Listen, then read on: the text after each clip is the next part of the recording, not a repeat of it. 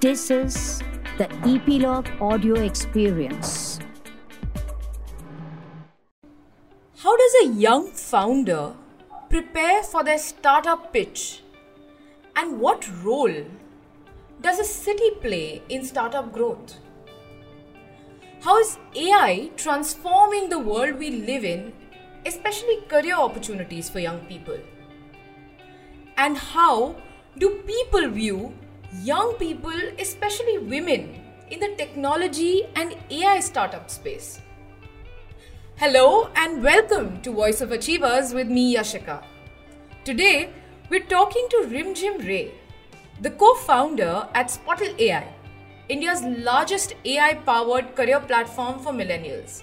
She's a serial entrepreneur based out of Kolkata and is also an executive director and investor at social impact edtech startup Wisao Learning. She's also been the co-founder of a digital advisory firm called Unmarketeer, which is now called N7 Consulting. Now, from computer science to MBA to AI, edtech, and now social impact, she's been recognized as a woman of influence, one of the top 30 women tech entrepreneurs and one of the top 50 technology voices on Twitter in India. It's such a pleasure having you. Thank you for being on our show, Rimjim. Welcome. Thank you, Yashika, and it's such a pleasure being on Voice of Achievers. Women entrepreneurship, women in technology, women in AI, and women in Calcutta. What we want to do is peel this off layer by layer by layer. But before that, as a young individual, tell us, did you begin as an entrepreneur? And if you did, what was your first startup pitch like? Right. So, I belong to a typical middle-class educated Bengali family where the word business is taboo. You talk to my father, he is still, he's still aghast that why am I not doing a stable, respectable job and why am I into business? So, Chakri keno korbe na, that's the base. Chakri keno korbe na. So they are very, so my mother always says that they are very progressive. So she doesn't tell me ki government job karo. She says, nahi, Tata mein kaam karo. Yeah. Work for a large blue chip company, the companies that are, that have been there for ages. But I don't blame them. That's how, we are very bullish on education, Kolkata people or Bengali people in general. And we're not really money makers or we're not really entrepreneurial. It's the thing that has been ingrained in us, ki padhai karo. That's it. That's your goal. Yeah. So I studied. I think, to an extent, this entrepreneurial thing started when I was in UK. I went for an interview at Imperial London and this the dean there was taking the interview. I said, what else have you done, apart from studies? And I was kind of stuck because I studied. And then I walk.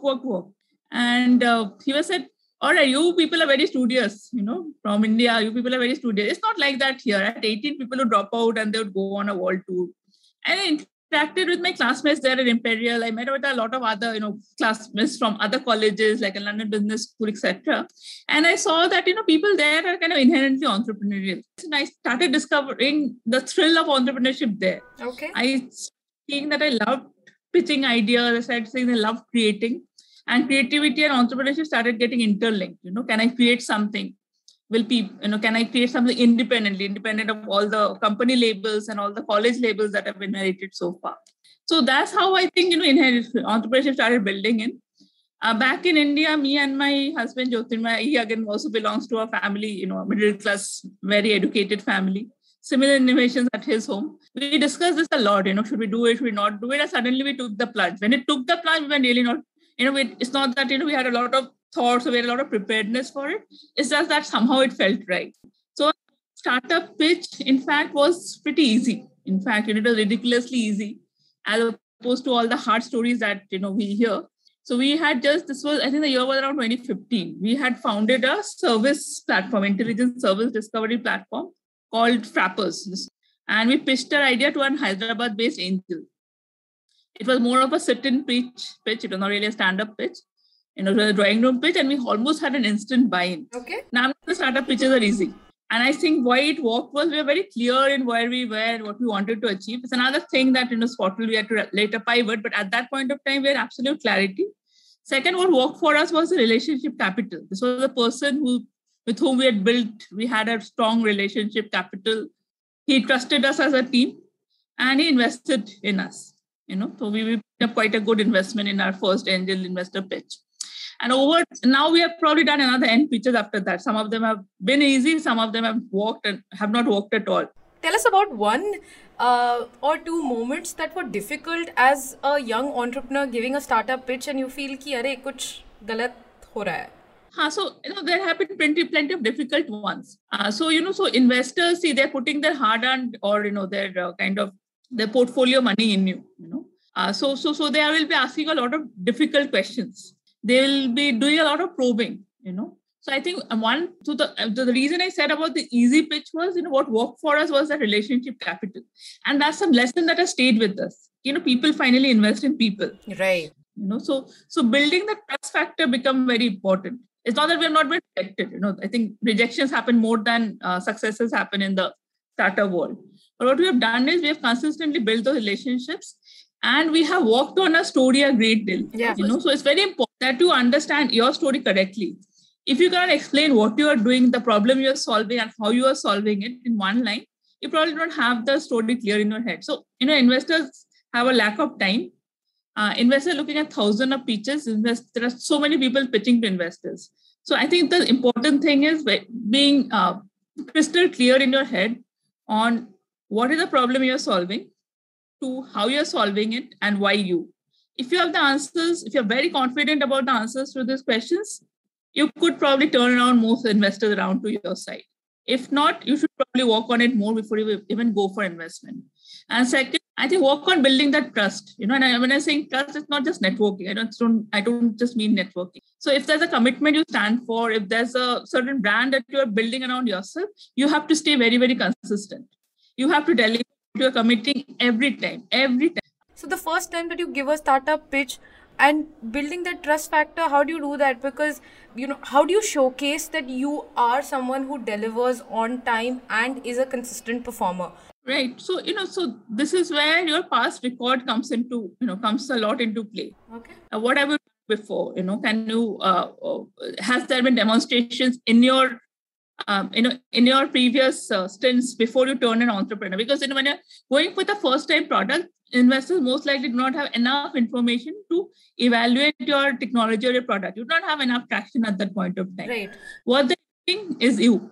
And they're evaluating another very important thing is the relationship between the co-founders. Okay. So, a very interesting point. Yeah. So how cohesive is your co-founding team? So for us, 3 people had started up. It was me and my husband Jyotirmay, and we also had our friend Mosu, who we had been friends with for quite a long time. So that part of it was answered. That we are people who know each other pretty well.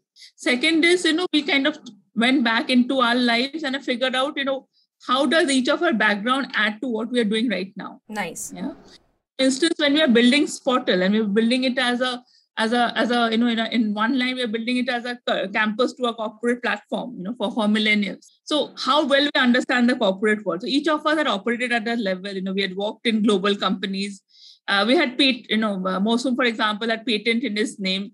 Jyotirmay and I had global careers. I had, studied in an Imperial, as I said. In each of our previous stints, we had done something. I'm not saying that it's all the brands. I'm not saying that it has to be an IIT brand or an IIM brand only. I mean, they probably make the storytelling easier. Right. But have you done something? So they go back to how you write your SOP when you're getting into an MBA admission. Right. Right. To show proofs of what you have done. How you have shown integrity, how you have done things within constraints. So go back into your past life and take examples from there where you have done, where you have delivered. Talk about that. A LinkedIn profile, I think a well-maintained LinkedIn profile is very important. Having a strong network on LinkedIn is important. Making sure that, your story is told right there is important. So all these factors kind of show up and present a cohesive, consistent picture of you. After that, when you go and, investors, I think, are among the sharpest people. That's why probably they're sitting on the other side of the table. Most of the time we have seen that, there has been connects, how clearly, how confidently you're telling your story. That even if that's the first interaction, even if that is the first interaction, that leaves a very, very strong impression. And more often than not, we, for example, have a repeat investments. Most of our investors have reinvested in the companies in subsequent rounds. How did we manage to do that?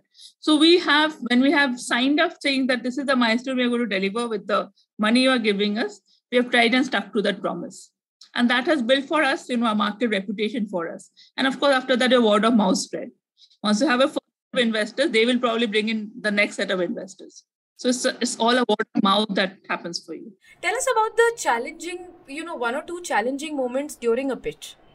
And how can one be better prepared for that moment when you are hit with a question and you really do not know whether it's going the right way? There's no easy answer to that. It's all situational, in my mind. The question that most often comes, you're a new startup. You've just been there for 6 months. You've probably just launched your product, and you've probably got, maybe 4 or 5 customers, or, if it's a B2B one, maybe for B2C, you have got your first 100. So some of the questions would be, how do you know this works, right? How do you know that you are the right team to scale it up? And as I said, it's basically the conviction with which you answer. The other thing is, I think the problem that I see with most entrepreneurs, and I'm not trying to be judgmental here. Of course, everyone has a different perspective.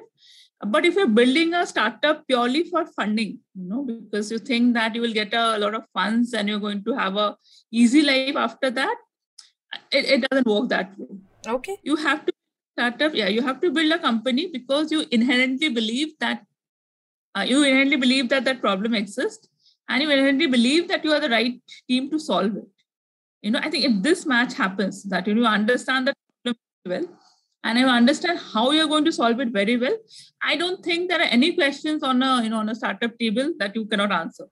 So because you've built and in fact even invested in a couple of startups, even if this is an approximate value, okay, tell us how many months of gestation period as a startup founding team before going for that pitch? So, again, this varies from team to team, right? So I believe that, you should build your product, you should establish your USP, and you should, achieve some amount of traction. When I say traction, that, you discover customers who are willing to pay for it, so that is clear in your head. And you actually go, I'm not saying that you have to go with a lot of revenue. It's not that you have to go with the crores, but you at least show that, your product is able to make money beyond your friends and family. Right. However soon you achieve this, I think you're ready to go for a pitch. Because I think it's very important that, so investors are not going to invest in you to develop your capability, right? They are investing in you because they believe or they've got the proof that you're capable, and now they're putting in money to scale up. So how am I establishing my capability? I'm establishing by having my initial product rolled out. I'm showing that there is a market need for it by having paying customers, and I'm showing a product market fit. If I'm able to get that product market fit right, and the only way I know that there's a fit right is that are willing to pay customers, I think that is the right time you go for a pitch. Okay. Now what I want to come to is the city. What again excited me and rather interested me was the city that you began in. When we talk about startups, we often end up talking about a Bangalore or a Gurgaon or even a Bombay. Very rarely does someone hear a startup, a tech AI startup based out of Calcutta. Tell us, how easy or difficult is it to begin this journey in the East? And what role does a city play is what I'm trying to get to with respect to opportunities. Absolutely. See, I was based in Bombay, so after coming back to India from UK, we were based in Bombay, where I worked at Leo Burnett. It's only when we started up that we decided to shift to Calcutta. Now many people have raised eyebrows. So, so I was kind of guessing, and I'm happy that you asked this question. But I think after having been in Calcutta, after being in our startup journey here for the last 7 years, I believe that Kolkata is underrated. So it has got the best food, affordable real estate, and some of the brainiest engineers. So, if I'm doing a tech startup where I'm going to spend a lot of effort on developing original IP, I think that this is a really good place to base your tech headquarter out of. Your real estate cost will be much lower. your human capital cost would also be much lower. And you are going to get a plethora of talent here, so brainy engineers all around. Agree, Bangalore, etc., your Gurgaon or Bombay, they are better from the point of view of market or investor access. So we also have our headquarters and a tech team at Calcutta. And we've done most of our marketing based out of Bombay and Pune. We also have an outfit in Pune where one of our co-founders is based. In a post-pandemic world, the physical locations have become more or less irrelevant, for a digital startup. So you are basically, you're anyway doing most of your businesses over Zoom. And I see this as a great opportunity, for a city like a Calcutta or tier 2 cities like a Mysore, for example, to get back the talent that Mysore, okay.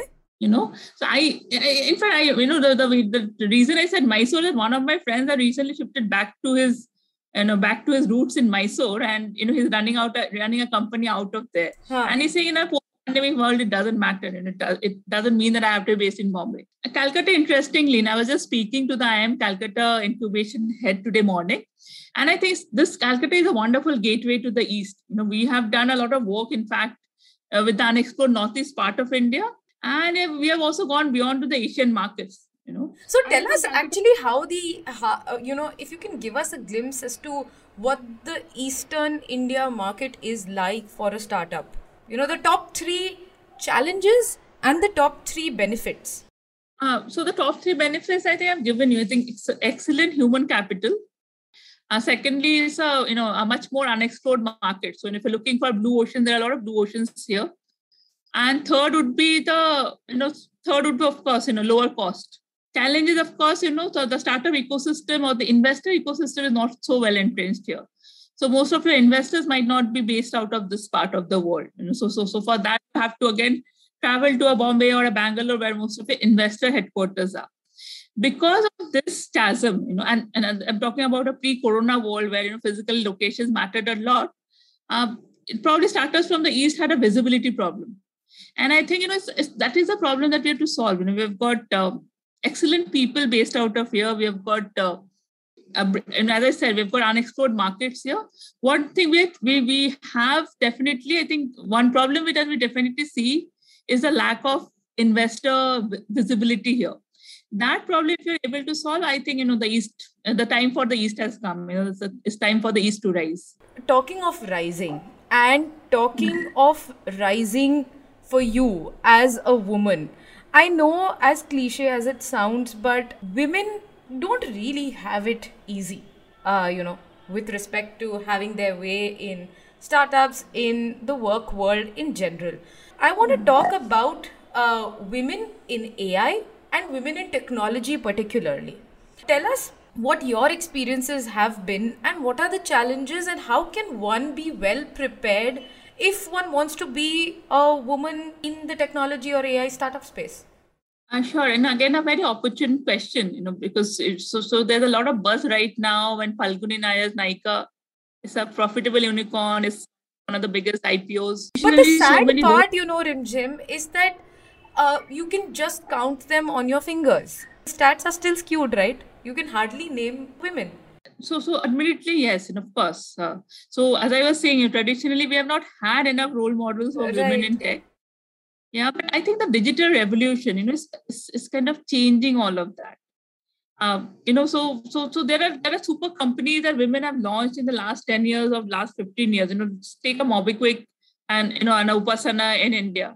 Take a Bumble in the USA, which again had a very strong NASDAQ launching.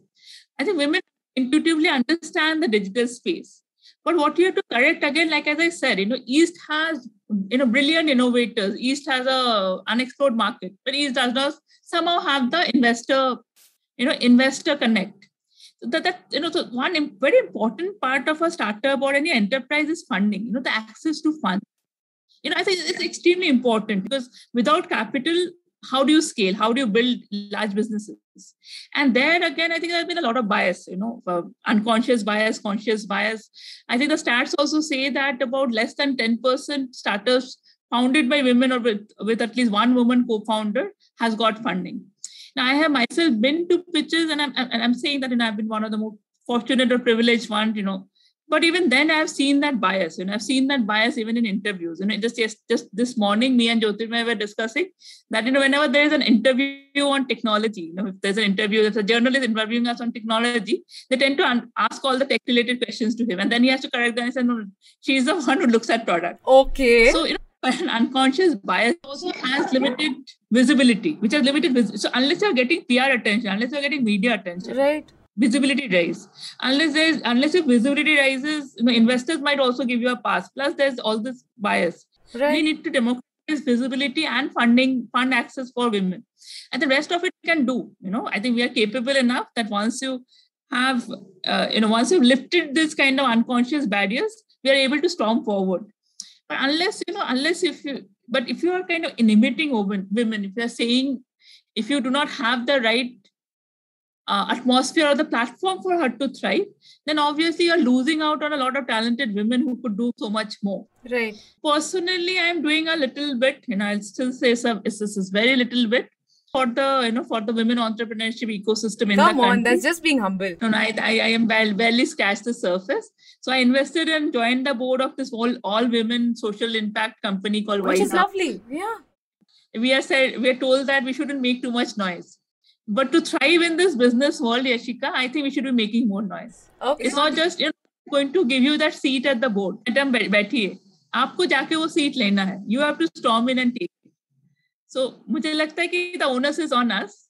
We have, as I said, it's time for the East to rise. It's also time for the women to rise, and that rising has to happen with us. We have to take charge. Sure. What is that one challenge apart from the you've told us about the unconscious bias, and how can one be better prepared for this is what I'm trying to figure out. I think what women what we and how we can be better prepared is we have to understand money better, and we have to overcome the cultural barrier that women are not good with finance, or women are are not good at negotiation. This barrier hai. This is not true. Look at banking, right? Indian banks, from Arundhati to to the CEOs of HSBC, etc. Banks are ruled by women, right? So it's not true that women do not understand money, but this is a myth that has been propagated over time. Now, to build a business is very important that you learn how to handle money. 6-year-old daughter, and I'm trying to, there's a lot of conflict that's happening with the grandparents. I'm trying to teach her about money and entrepreneurship and business, and that, it's okay to ask for money if you are doing doing good work and you're able to transact. So I'm trying to teach her all of that. I believe that, there needs to be more education and... At an earlier age? Yeah, at an earlier age. Start early. Don't tell, women, I think it's not always, Bengali parents are very progressive. But it's just that, and this is a phenomenon all over the world. People pass on all the hard lessons to their sons, and they tend to shield their daughter. You don't have to tell her too much about money. She doesn't have to understand a lot about business. But I believe these barriers have to be, this is not just a corporate problem. I believe this is a cultural, I believe this is a societal problem. So this change has to happen from grassroots. As women ourselves, kind of take charge of this. We already understand a lot of other things. We understand relationships well. We have our engineering degrees. We're trained in technology. If you're also able to understand the money part and the finance part of it well, I think this completes that entire set of skills you need to establish and kind of grow large businesses. I'm hoping to more women thriving, especially in the AI business.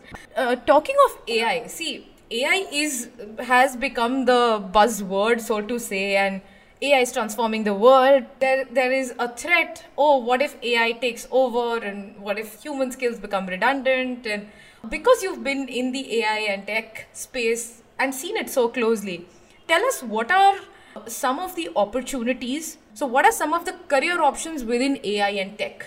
Right. I think this is the best time to be an engineer in India. Engineering is practically the new MBA. And I often feel कि मुझे ना आज के दिन में engineering pass करना चाहिए था. I should have passed engineering now. The salary is going through the roof, literally. If you're a well-deserving, well-trained engineer who has technological depth, even fresher level salaries are often crossing 50 lakhs per annum. Yeah. So it's a wonderful time to be an engineer. It's a wonderful time to be a techie in India. Tech skills in demand because obviously, there's so many technology-powered startups which are doing very well in India. Look at a fresh test, made in India tech, which has kind of taken the world by storm. So not AI, it's kind of this entire period of AI, cloud, big data. And now, of course, also blockchain is coming into the picture because of the rise of crypto. These skills are extremely important if you have to have a standout career. So I think our traditional degree is no longer enough, because colleges are still lagging. And I'm talking about even the IITs. We work very closely with all the premium campuses across India. And I'm kind of going on record and saying this, even the largest and the best campuses are doing a catch-up game. The technology is evolving so fast. So changing your syllabus at that pace becomes difficult. There's a lot of bureaucracy in the Indian educational system, etc., etc. Now, what can students do? So for students, I think it is of course you still need a traditional degree because most jobs in India still demand that. But I believe this is a trend that is going to change all over the world. It's going to be more skill-based hiring. So how you develop the skill? Can you do a Google project? Can you do a side hustle? Can you work on an internship for a company? Can you do some skill-based learning? So if you pick up the skills and you kind of develop in-depth hands-on experience in it, there's nothing going to stand. What are the top two skills? What are the top 2 skills one would require in a tech AI-related career? So AI, I think AI, of course, calls for a strong mathematical foundation. Because I think all your AI algorithms have the statistical, have got a very strong statistical or a mathematical grounding to them. So good head for numbers will be essential. And second, of course, preliminary coding skill at least. So while white hat junior might be overrated, might be kind of doing the push for coding too hard, but I think preliminary coding skills. If we have that, we can marry good mathematics with good coding skills, and you are all set to be an AI engineer. As simple as that. Nothing. Okay. What about creativity then? Well, creativity in the sense, see, AI, of course, so what is AI really? If I try to decode it, it's basically simulating human intelligence, right? Mm-hmm. So I am able to look at a cat and I say that this is a cat, and I'm able to look at a dog and say this is a dog. Now you are basically transferring that same intelligence to a machine, and a machine is able to look at pictures, or machine is able to look at objects. And I'm giving you one example of it, of course. And the machine is able to identify a cat or a dog. So for AI engineer, what is the work that I'm doing on a daily basis? I'm basically trying to understand, how can image recognition happen, and I'm trying to transfer that same competency to a machine. Yeah, so I'm developing models for it, right? Right. Now, one aspect of it is how does human mind work, right? So there's an acquired learning, right? It's not that when I'm born, I automatically know which is a cat and which is a dog, and I haven't taught, right? So similarly, there's a machine learning phase that happens. This is called as machine learning. You train a computer to say that this is a cat and this is a dog. After the training happens, then the machine automatically, then there's a period of testing, and after that the machine automatically starts recognizing things on its own. So I think a very clear, logical, mathematical mind is important. Creativity, of course, creativity. I think any career, any career needs creativity. For you to do something different, for you to even improve that model, for you to build new applications of AI, creativity, of course, comes into the picture. The grounding, as I said, strong mathematics and logic, that is number one. Over that, of course, the layering of skills like a creativity, like, data-driven thinking, all those things, and add the necessary layers to it to Very interesting. Determine an AI engineer you will be. What is the problem with figuring out, Rimjim? The problem with figuring out is pretty much a problem for all young people in the early stages of their education. Figuring out what is it that I should be taking up, figuring out what is it that I should be building my career in, figuring out what is it that I should be looking at from as an entrepreneur, from a job point of view. How does one figure out? Yeah, so see again, there's one part of it that technology can help you solve. There's another part of it which is your own conviction and your own belief. I believe, and I strongly believe this, though I call myself a techie, I believe that tech or AI are not the solutions, are not silver bullets. They cannot solve all problems for you. So there's a part of it that you yourself have to figure out, So what is it that you want to do? Now, where can technology and AI also help you? Then I can help you assess, are you really good at what you want to do? If you're going on that path, what are the chances of success? What is the chance of getting a particular job? What is the fitment score to particular jobs or particular companies that you're trying to build your careers in? So it can give you that data. It can help you give that data to you regularly, basis which, if you're a very data driven, a very organized person, you can use that data to improve yourself. So this is where technology assessments, reporting can help you. Figuring out is something that you have to do. My machine algorithm can tell you that you are extremely suited for a career in data science. This is what your network is doing right now. Your capability fitment to jobs like this is 95%. But you might have in your mind that I though you have not probably written a word till now, but you've got a lot of ideas in your head and you want to be an author. And how can a machine override and tell you, no, don't be an author, be a data scientist, and make you miserable? So the final call has to be taken by you. So there's no magic bullet that can automatically tell you कि अगर you don't be an author now and you be a data scientist, then only you will be happy. Machines cannot predict happiness or your success. That is something that has to come from within. Where algorithms can help you is probably help you figure out, can help you, give you some direction. Yeah. Whether or not the direction, of course, up to you. Another interesting thing that I found in your career trajectory is, which you also partly mentioned, is how you moved from being a professional to then an entrepreneur and now an investor. Rimjim, when someone sort of transitions from being an entrepreneur to being an investor and really putting their heart, soul and their money into someone else's project, what does it take to transition from that A to B? There was this one time when you were probably on the other side of the table and now you're on the other side of the table. So you're right. You changed the side of the table you were on. So that's the first transition that I did. And how hard is that? I think being an investor is easier than being an entrepreneur. Really? Much easier. I think, anyway, having said that, I think most entrepreneurs should turn investors. Okay. And as entrepreneurs, we understand the challenge and the life cycle of entrepreneurship much better. So there was this conversation I was having on LinkedIn the other day. So the problem with startups often is, you have a lot of non-entrepreneurs giving you advice. You wouldn't want to go and learn swimming from a non-swimmer. Mm-hmm. So you need to learn startup building from a non-entrepreneur. I don't know. It's a controversial statement I'm making here. So that's why, I think there's a level of comfort that goes up, when entrepreneurs turn investors. I think they know because they've seen what it is to be one. Yeah. So, so all those questions, right? आप passion कैसे दिखाओगे? आप ये कैसे करोगे? Sometimes, there are questions from investors that you might resent. You kind of think that why are they not seeing what I am able to see? Yeah. And I think entrepreneur, 9 times out of 10, you are able to empathize with another entrepreneur better. Okay. ठीक है, आपके पास नहीं है traction, but this is a team.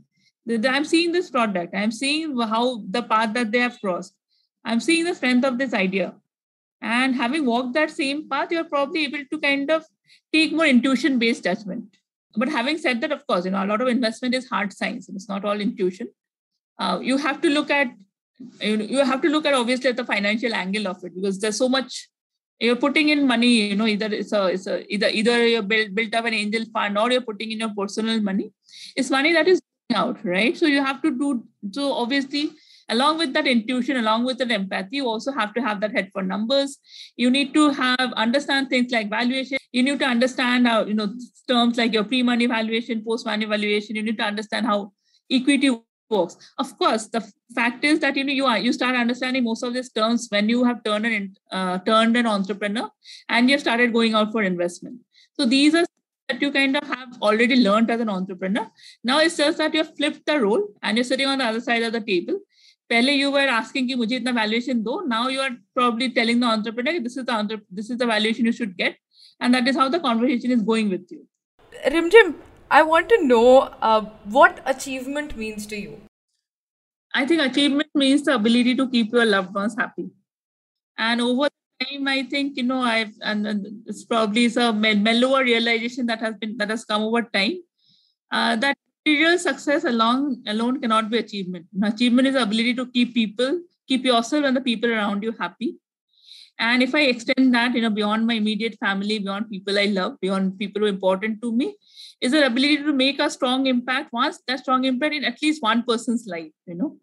If because of me, my family is smiling, if because of me, 10 people are smiling, I'll consider myself successful. Lovely. Thank you so much for sharing that. And so lovely speaking to you, to more women like you, and more power to you. Lovely having you on the show, Rimjim. Thank you so much, Yashika. Thanks for tuning in. Feel free to share your thoughts and feedback in the comment section. Do rate us on Apple Podcasts if you like the episode. Subscribe or hit follow Voice of Achievers on Apple Podcasts, Google Podcasts, Hubhopper, Spotify, JioSaavn, Gaana, or wherever you get your podcasts from. Send us an email on editor@voiceofachievers.com or find us on voiceofachievers.com to share guest suggestions or topics that you'd like us to cover. Don't forget to tune in next week again. Voice of Achievers on Epilogue Media.